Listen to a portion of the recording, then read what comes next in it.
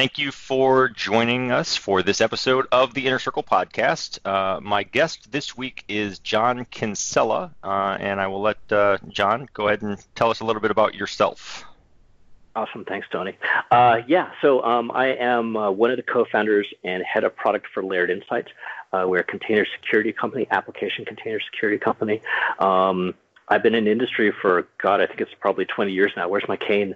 I've done application security, penetration testing, software development, source code review, infrastructure. So I've seen the InfoSec space from a lot of different angles, done some separate InfoSec startups in the past, and happy to talk about what we're doing with Layered Insight.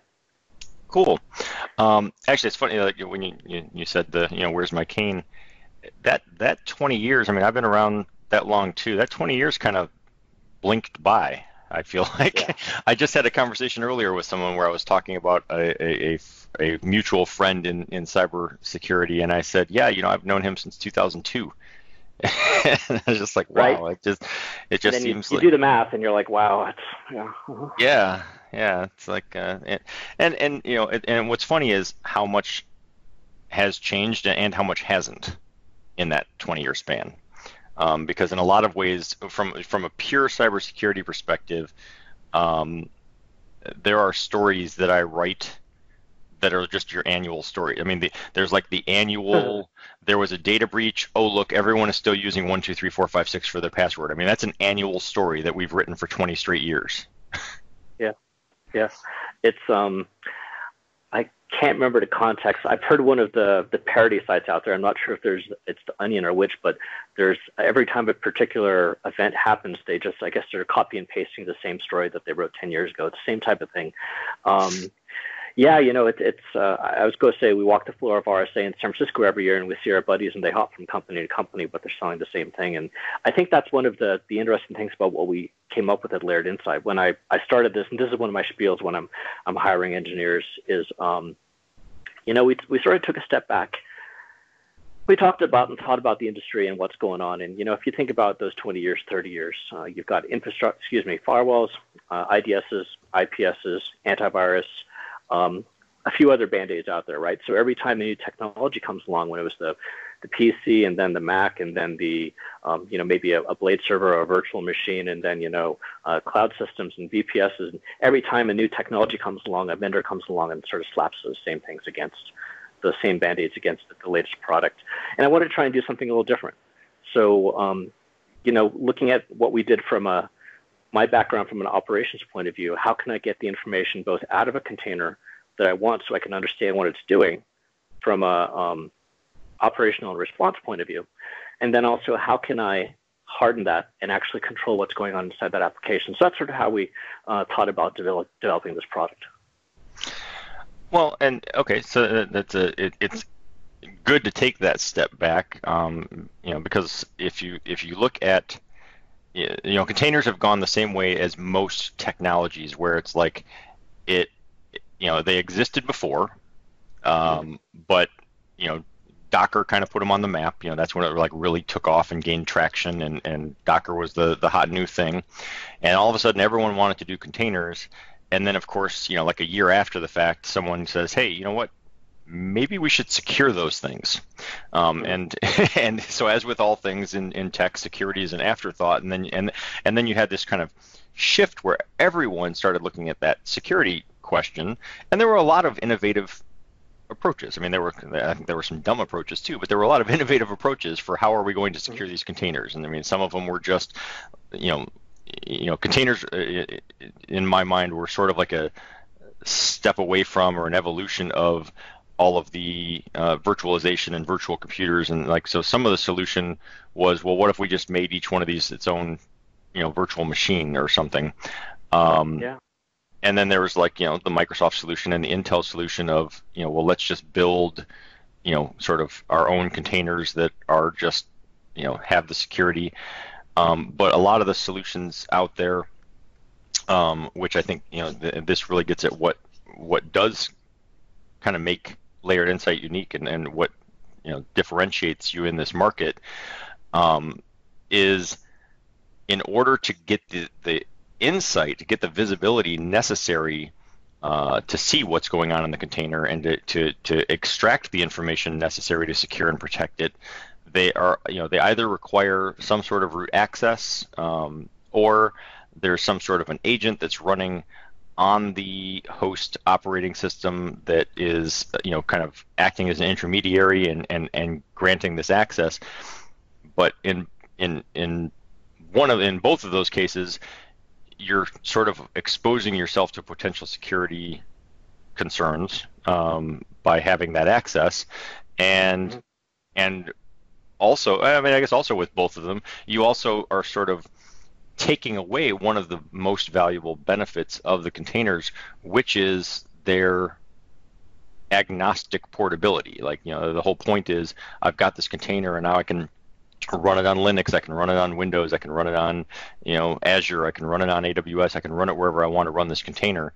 But if I start implementing security solutions that require me to install a Windows-based agent, well, now I've just limited what I can do with that container. Yep, completely. We're audio only, but my head is shaking vigorously. And I want to back up on that a tiny second, because I think the history you were just walking through is actually super important to that final question of why are people securing these things this way. So if you think about, me in one of my previous lives was using a lot of Apache Cloud Stack, and I thought, hey, it would be pretty neat if I could actually get some of the management plane installed via LXC containers, and then that would allow me some level of portability at that spec, right? This is probably, I think around 5 or 8 years ago. And it turned out, due to some of the networking constraints, I think it was with the Tomcat system, that getting that running in LXC was actually a bit of a pain in the butt, right? And that's why Docker became so hugely successful, is because they've made this ability to, one phrase I heard from one of their keynotes last year or this year was additive collaboration, right? So this ability for a developer to go and say, hey, I need you said Microsoft, so either an MS SQL database or a MySQL database, or I need a Tomcat server, and just grab these puzzle pieces and just get stuff working so they can focus on what they want to do, which is develop applications. So if you take that and think about then, Docker is amazing on a laptop or on a desktop, running no problem, very easy to use. When you go to productize that, or excuse me, not productize, if you go to actually take that into productionalize that, suddenly things become a lot more complex, a lot more difficult. And this is when, our traditional sysops, system administrators get involved. Our label this year is DevOps. I know there's a little bit difference there, but still the same sort of idea. And with that hat on, for the last 20, 30 years, again, we've had very traditional ways of how we secure our servers. So, you go look for the agent or the daemon or whatever you're going to install in that system, sort of like what you're talking through in a Windows agent on that side, kernel module, what have you. That's sort of a traditional way we think about things. But what we're seeing is a little bit of at least some of the operational folks which are excited by that type of technology. They miss sort of the jump from physical servers into virtual machines, or specifically into a cloud environment where, you can't expect that server to be around in 3 hours, or you have to be able to expect that you're going to be suddenly bursting to 10 more servers. So now, with all that sort of laid out, why I think what we're doing is actually fairly exciting is the hybrid approach of that, the ability to say, we're building security into that container. So as that container goes from my laptop to one of my developers' desktops, maybe out to Amazon or Azure, the security is built into it. So I don't need to worry about that, installing a kernel module or making sure the right stuff's in the server, or actually protecting to make sure that it's not going to get compromised. So that's sort of the way we look at it, and why I think what we're doing is really cool. Yeah, and I agree, and I think that is cool. And one of the things, as you were saying that, one of the things that occurred to me too is, there was a pivotal point a couple years back, where just with containers themselves, where things started to look like they could get proprietary, because it was everything. It was everything Docker, and then you had like CoreOS, and you had these competing containers, but it started to become sort of a VHS versus Betamax kind of thing, and it's like, which I think ends up hindering the adoption, because you have a lot of companies who look at that and say, okay, well, I don't want to pick the wrong one. I don't want to go with a proprietary standard, and then 3 years from now it's obsolete, and then I have to redo the whole thing. So I mean, I think it was great that there were some strides made in creating some container standards and saying, okay, we're all going to agree to play by these rules, so that companies don't feel like they've backed themselves into a corner with this container product or that container product. But then that brings us back to the security side of it, which is, okay, well, now that you can have these containers and they can go anywhere, you also need security that does that too. Yeah, and that's really it's interesting, and it's proven out almost sort of laughably easy for us in some of our initial engagement with some of our customers. One I'm known for talking about. We had a customer about a year and a half ago, large customer who. And we're seeing a lot of this across many of our customers, that they're learning and trying to figure out what technologies they want to use themselves, right? So they know they want to go to containers. They see the benefits of that. They've read everything, and they've seen the keynotes and all the pitches, and they're sold. Their developers are screaming first. They know they want to use it, but they're like, okay, well, how do we do this in production? Do we do Kubernetes? Do we do Docker Swarm? Do we do what type of storage? Do we public, private? All sorts of questions around this. But frequently they'll come and say, we're trying to figure that out. And I'm not kidding when I say this. We know we want to use Layered Insight. So what you guys are doing makes sense. No root access, no privileged containers, no capabilities, all these things. They really love that aspect. They're like, we're trying to figure out the other pieces, but we know we want to use you. So we want to do a POC across Kubernetes, Swarm, and say Mesos. Do you guys have the bandwidth to support 3 at the one time? And we're like, we don't care. You instrument that container once, you can run it across any of the 3, and it just works. We had this one customer who they weren't sure, so they started off with Mesos, and then after 2 weeks they changed their mind and they wanted to go to Kubernetes. And I'm not kidding, 2-3 weeks later they said, actually we want to try OpenShift or Docker Swarm, I think it was. And they kept changing, and we're like, hey, we instrumented that container for you. As part of that, we fit into a CI/CD process. So once we have our logic inside that OSI standard container, it's able to run wherever you can run that OSI standard, which nowadays is pretty much anywhere. Right. Well, and now now the current trend we're seeing is with serverless, and it's you got your AWS Fargate, and you've got Google with what they just rolled out with native, and the GKE add-on for serverless, and now I guess with Google, I'm not really sure about AWS Fargate. You probably know better than I, but with both the GKE add-on and native, they're somehow running a Kubernetes cluster in the serverless environment. It's like it's still a Kubernetes-based solution, even though it's on a serverless environment. Yeah. So quite honestly, I'm not trying to be the funny guy today, but you could say AKS. I'm going to screw it up myself. GKE. EKS, you could just rattle off a bunch of letters, and I'm just going to sit here and nod my head because I have a hard enough time keeping track of them myself. But yeah, so we were the first the first security vendor on Fargate, and I believe we still are the only one that has actual native support. We can run in there with any type of other things going on. Same thing for serverless, right? So what's serverless? And let's leave the religious discussion aside about you always need a server. But there is something going on underneath, whether that's a container or a server.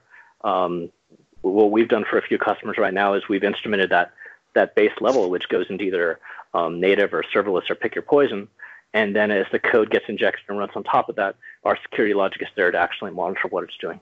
So yeah, it's pretty neat. Other use cases, we've done IoT. So either with network connectivity, or if you can imagine some serious hardcore, the enterprise IoT. When I say IoT, I usually mean IIoT, so industrial IoT. Mm-hmm. But some of those things are being used in pretty high-end, I'll pick my wording, unique locations where either a network connection is just very expensive or just not possible. So we have the ability to actually, once that container's been instrumented and running on that device, never has to talk to us again. So it's very flexible in how we're able to use it, and how we're able to actually still provide protection around that. Yes, I mean, and I just think that like right now it seems like you guys have a unique approach and there's a lot of security solutions out there, but I'm not aware of anyone else really doing it the way you're doing it. But Mhm.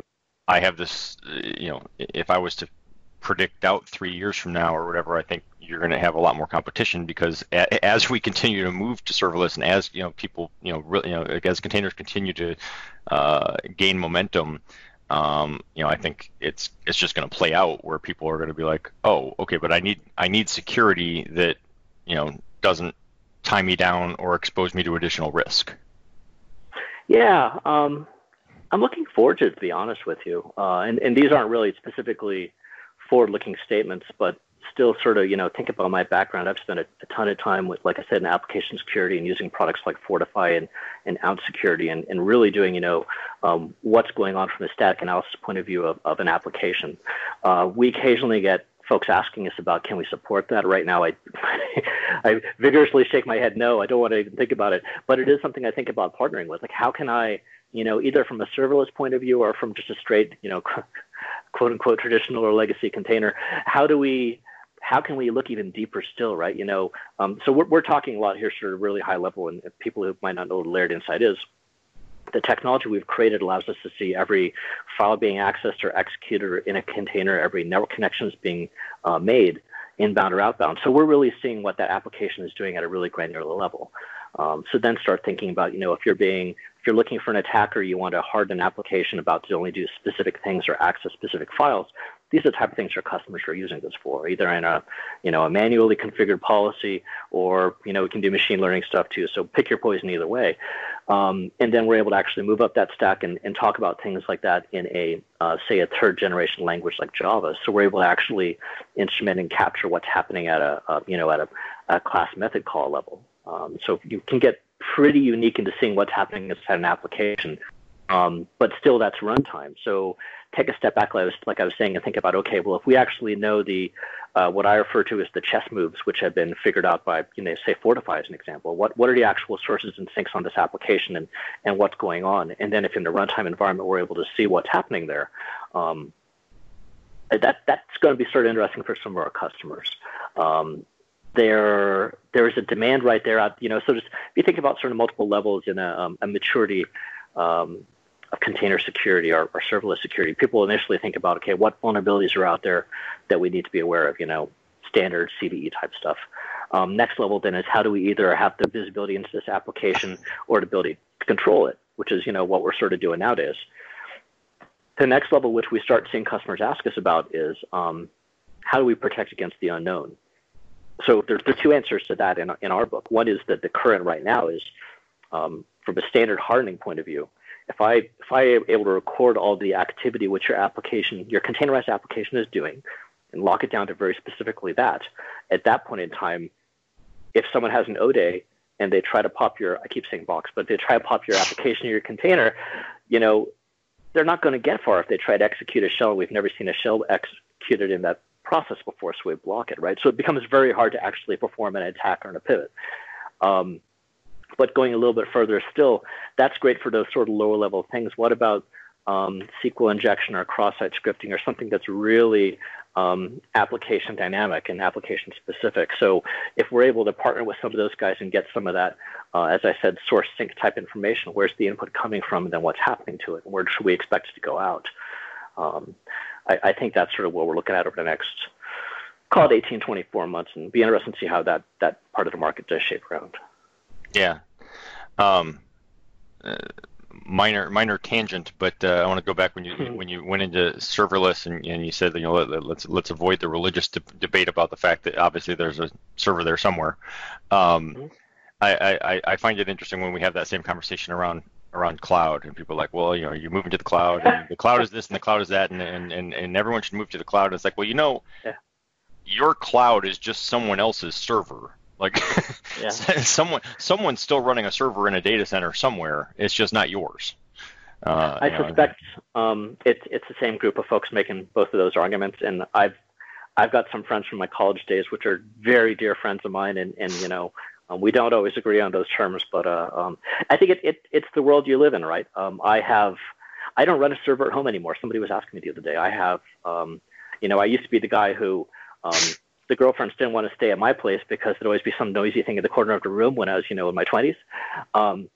And nowadays I have, what I'm looking at right now is a MacBook and a keyboard, right? I don't have those things because that's sort of the way, for me personally, I'm very happy with keeping stuff in the cloud.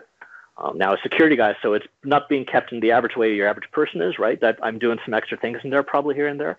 But I've adopted and I'm happy with it. And I try to, as a technologist, be aware and cognizant of what's coming down the road. And, that's both interesting to me, but I think that's also important career-wise, right, to look forward, not backwards. Right. It's funny you talk about the noise, and heat is another thing. My older boys, they've both moved out now, but they each had these massive gaming desktops with triple monitor configuration and stuff, and they would always complain about their rooms were hot, and I'm like, well, I can't really do it. Like I'm not gonna, like you're running all this stuff. Of course your room is hot, and my office is sort of the same way. And it was interesting because we had contractors in here this week doing painting, and so for a few days, I had unplugged everything in my office, so they could get their work done. And when I walked in here, I was like, I never knew this room could be this quiet. Because I've got an IOSafe like flood-proof, fire-proof unit here that stores 16 terabytes of data, and I also store stuff in the cloud. But I call me paranoid, but I like having it here too. So like when it comes to my family photos and stuff, I don't always trust that whoever is my cloud provider or cloud storage du jour is going to be there tomorrow, or that they're not just going to hit the wrong button and lose everything. And so I like having it here. But damn, this thing makes a lot of noise. I need to find another room. I could just plug this in a closet somewhere else. You're reminding me of flashbacks. I don't know if you've ever walked into a data center during a power outage. It's a very disquieting sense of quiet, and you're like, oh my God, this is going to take a lot of work to get back up online. But yeah, sounds can be a wonderful thing. Yeah. So yeah, that's going to be one of my projects. Is there's network connections all over my house. I just have to find somewhere else to plug this in, where it's not going to affect anyone. Because it actually adds to the heat too. And it's ironic because you said you have the MacBook, which I assume has a fan of some sort. But I'm running most of my life. I'm using a Surface Pro, and it's a fanless thing. So it's I could have silence if I would just get rid of this one unit. Yeah. The MacBooks are pretty good. Excuse me, they're pretty good. If I'm like I said before we started the podcast, I accidentally clicked on a Skype link, and it decided that was a great time to fire up Windows 10 in a VM. And at that point, it sounded like the house was melting down, but quickly returned back to normal. Yeah, I used I had a MacBook Air as my primary computer for a couple years until the Surface Pro. When the first Surface Pro came out, I switched, and even though that one wasn't awesome. That wasn't the best thing ever. But I really love how quickly they went from Surface Pro to 2 to 3. And by the time I got to Surface Pro 3, I was like, all right, I think they've nailed this. This is my computer.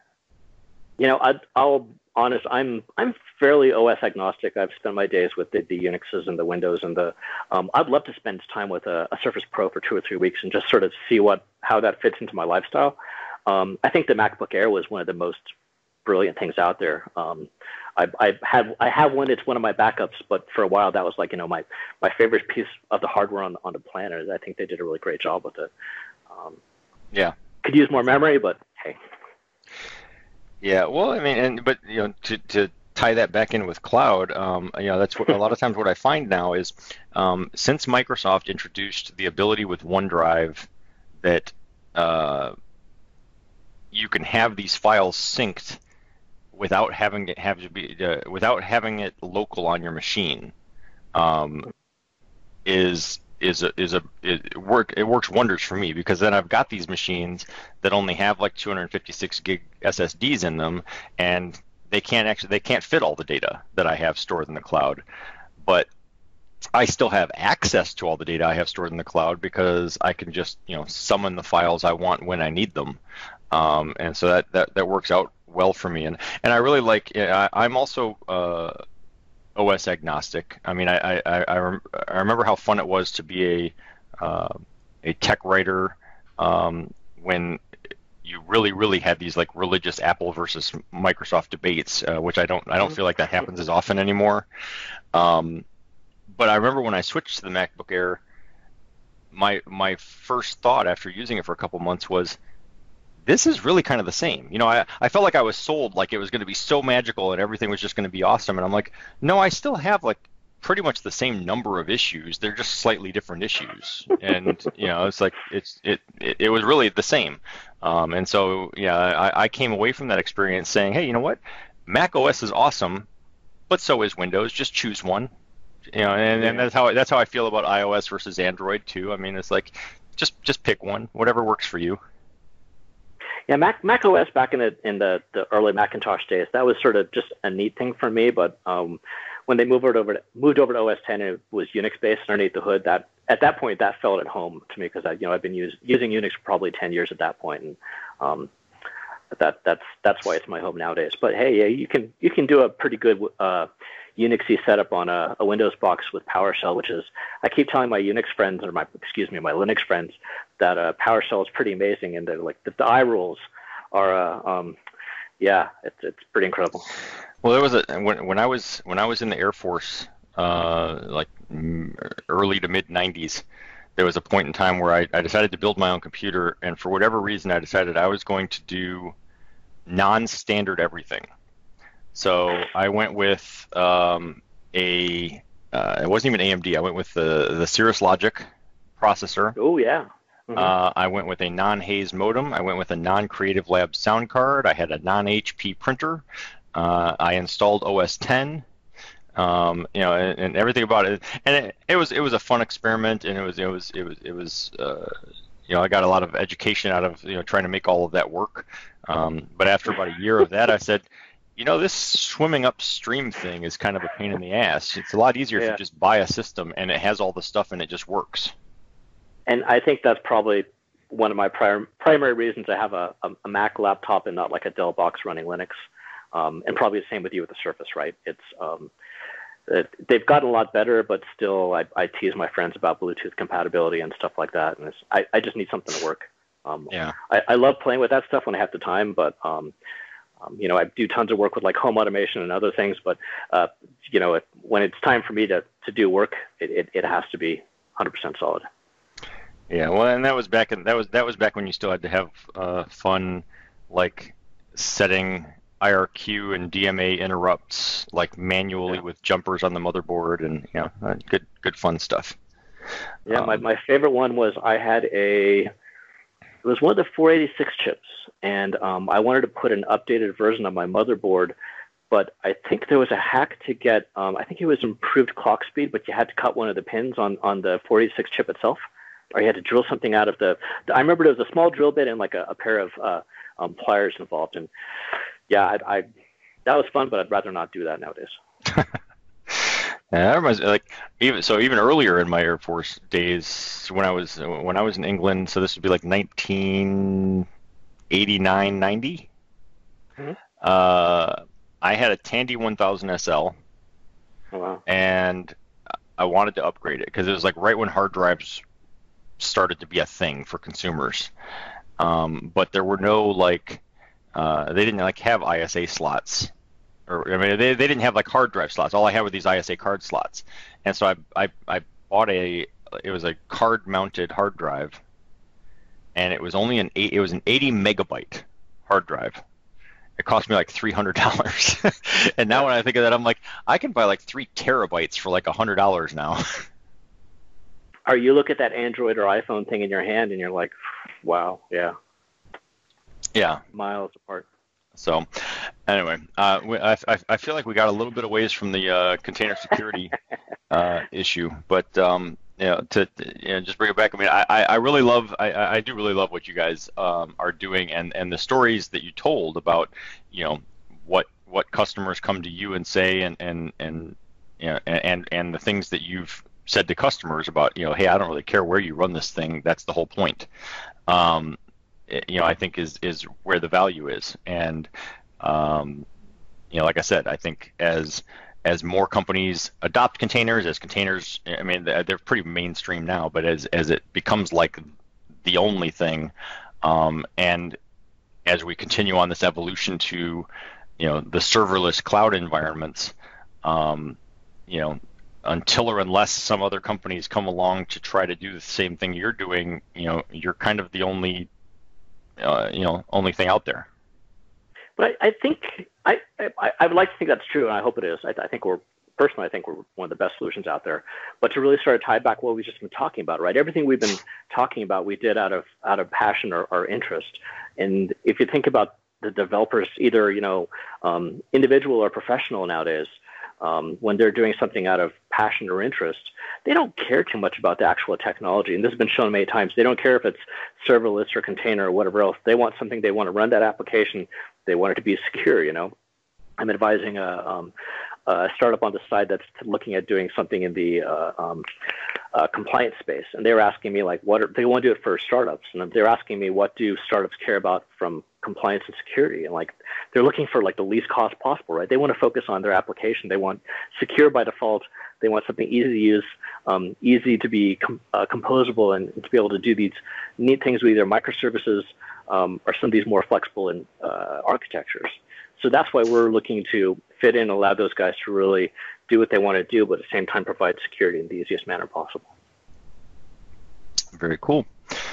All right. Well, I appreciate you taking the time to join me, and I mean, it was a fun conversation. Yeah, definitely. Anytime, Tony. All right. Well, take care. Have a good weekend. Yep. Take care. I want to thank Layered Insight for sponsoring TechSpective and this episode of the Inner Circle podcast. Layered Insight is a pioneer in container native application protection, enabling organizations to unify DevOps and SecOps by providing complete visibility and control of containerized applications. Using an embedded security approach allows Layered Insight to solve the challenge of container performance and protection by providing accurate insight and analysis of running containers and automated enforcement of policies in the container environment without the need for root access. You can learn more by clicking on the Layered Insight logo at the upper right of the TechSpective website, or you can just visit their website directly by going to layeredinsight.com. Thank you for listening. I hope that you got some entertainment or education or some value out of the time you invested listening to the podcast. I would really appreciate it if you would give me that feedback and let me know what you like and what you don't like, either in the comments on the blog post on TechSpective, or review the podcast in iTunes. But regardless, again, I just really appreciate you taking the time to listen to this podcast. Thank you.